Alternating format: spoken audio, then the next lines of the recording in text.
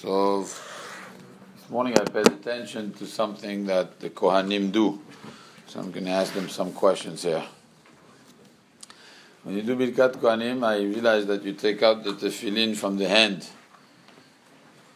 May any of you please explain to me. Don't make the tsanua now that you're looking at your book, you know. Please explain to me why you take out the tefillin. Here you do. You're doing it with the tefillin. Why do you have to take out the tefillin? 3 windows. Huh? So you don't know. 3 windows. And here, with the tefillin, you could do it. You can do it with the tefillin. Huh? No, actually I take it out to wash my hands. Okay, and then? Before I put it after. Why? Because I take it out, I wash my hands. I leave the tefillin here. You do put that away, and after you put it back. I always do it like this. You're not explaining why. I'm not going to use the tefillin, no? I understood that, but after time you're big enough to put it back. Chatzitza between what and what? Between the tefillin and the hands for the Netilat Yadayim. No. Oh, Travis. So You finish Netilat Yadayim, put it back. How long it takes to put it back? You have between before let's say until the end of the Toshim Chai. You don't have enough time to put it back. Yeah, but now that you do it, Al Pi Asod, you have 7 and 3. That's the 10 Sfirot. Away from the Brachaton. Akonim apatur from tefillin. No, then when you do this, you do the tefillot, no? You have to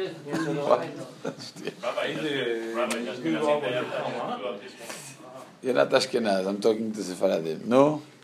So no answer? It's away from the Milah comes out, so... It comes out without tefillin. It comes out with tefillin. Kal vachomer, tefillin. With the tefillin, it's not going to make a beracha. Chas v'shalom. All right, B'kitzur, let's... I don't know why I never pay attention. This morning I said, okay, let's do something. So, it's actually brought down, this inyan of Chatzitza is brought down, the Kaf HaChaim brings on a sefer called Shut Mate Yosef, sorry.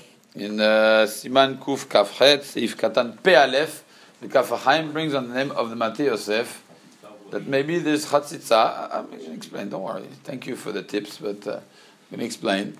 The din Chatzitza, it's brought down in the Gemara that you have a kesh between Avodah and Birkat Kohanim. And since in the Avodah, when the Kohen comes to take a keli, for example, you cannot have Chatzitza between his hands and the keli. So too here, because of the Hekesh, we are making this concept of not having Chatzitza. Which the question is, very nice, very cute. But you have to have, first of all, it's not Avodah. Hekesh for other halachot, not for this. And Chatzitza between what and what? Between your hand and what? In the Avodah, you're touching the thing. But here, you're not touching anything. So there's no Chatzitza. Besides, it's not even true. Because the Rama says, regarding the Ashkenazim, they wear the tefillin during Chol HaMoed also, right? We learned that once. When they hold the lulav, is the inyan of taking the lulav. If you have gloves, lo yatsa, because you have to hold the lulav. Netilat lulav is like netilat yadayim. You have to hold it directly. The Rama asked, you have to remove the tefillin in order to be shaking the lulav.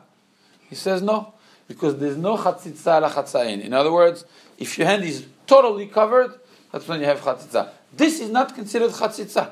So the Rama is telling you, even in the Bet HaMikdash, if the Kohen wants to do the avodah with the tefillin, mitzad the problem of chatzitza, there is no problem of chatzitza. Because chatzitza has to be covered the whole hand. This is not chatzitza. The fact that the majority of my hand is not covered, it cannot be chatzitza. So even if you want to say that there is a hekesh, chatzitza, the whole thing that we don't understand, it doesn't make any sense. The Kaf HaChaim, just to make things worse, says on the name of the Chida that Al Pi Asod, one should be wearing the tefillin at the time that it does Birkat Kohanim. He says that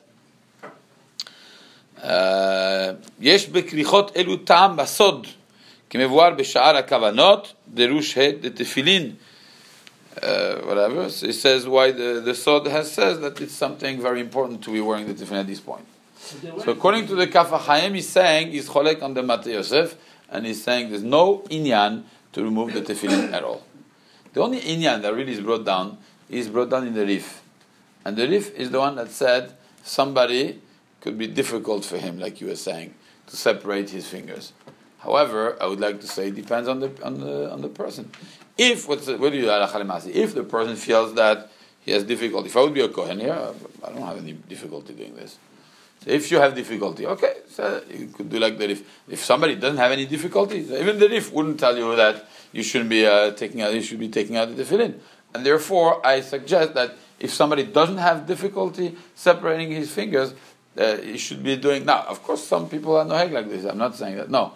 Here we have the Matiyaseh, but the Kaf HaChaim is clearly having some very strong questions against this minhag, and therefore, if somebody has difficulty, then remove the tefillin. If not, then there's no inyan to remove the tefillin. How do you know?